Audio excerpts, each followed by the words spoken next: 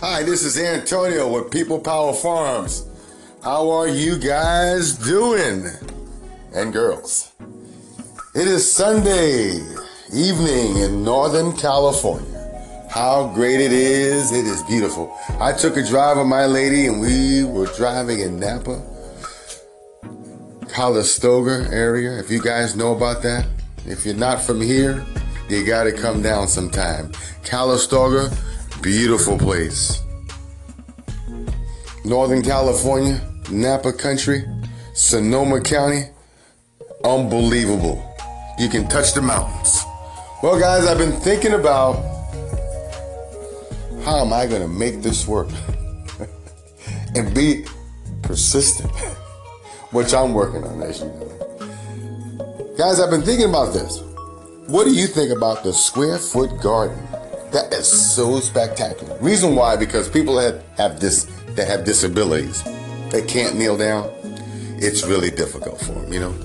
So if you build a square foot garden, like a 4x4, it's really good because check it out. You don't have to really, like when you do like gardening with drip lines, you got to line them up with the drip line. I don't know if you guys know that, but if you don't, now you do.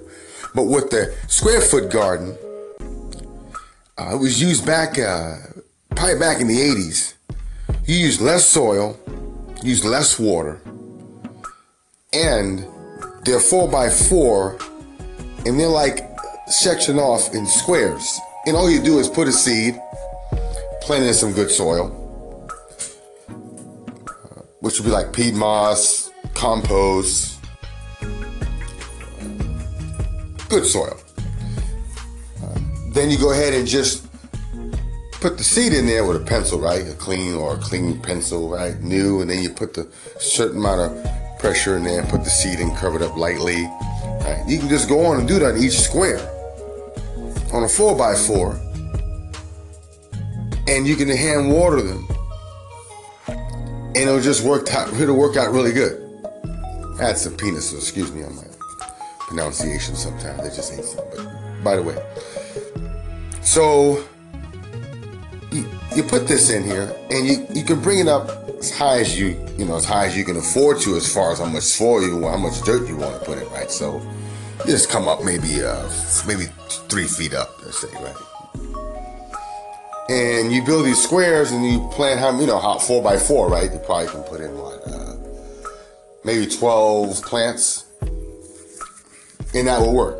The downfall about this is that you can't put like squash, melons, crop potatoes, which is the main crop, right? What else? Artichokes, you can't put that in there.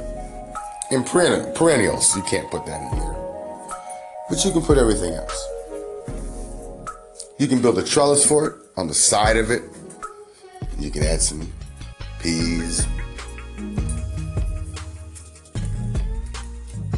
So that's what I think would work for you, people that that have disabilities, and you need, I want to have some fresh food, fresh garden food. I don't feel like bending down and doing the old traditional drip line and connecting all this equipment, and they have to go out there and bend down and pull the plant, especially when you got to grow the plant first and put them in trays and get them at a certain size, and then put them on the ground and then work from there. Then you got to get a hoop house, keep it from frost, as you know. So it's better to have these kind of gardens, square foot gardening.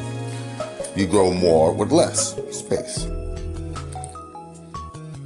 And that's my podcast for today and for this evening. And thank you for listening. Come on back. We got some more podcasts coming. We'll get back with hydroponics, and then we'll just cover the garden. And we'll have some more episodes. Still working on that, how to get that flowing for you guys.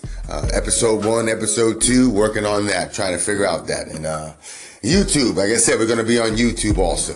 Thank you again. Come on back to People Power Farm. You guys have a great week. Hope to talk to you again. Come on, hang out with me sometime. Tell your friends about it. Thank you again. Bye.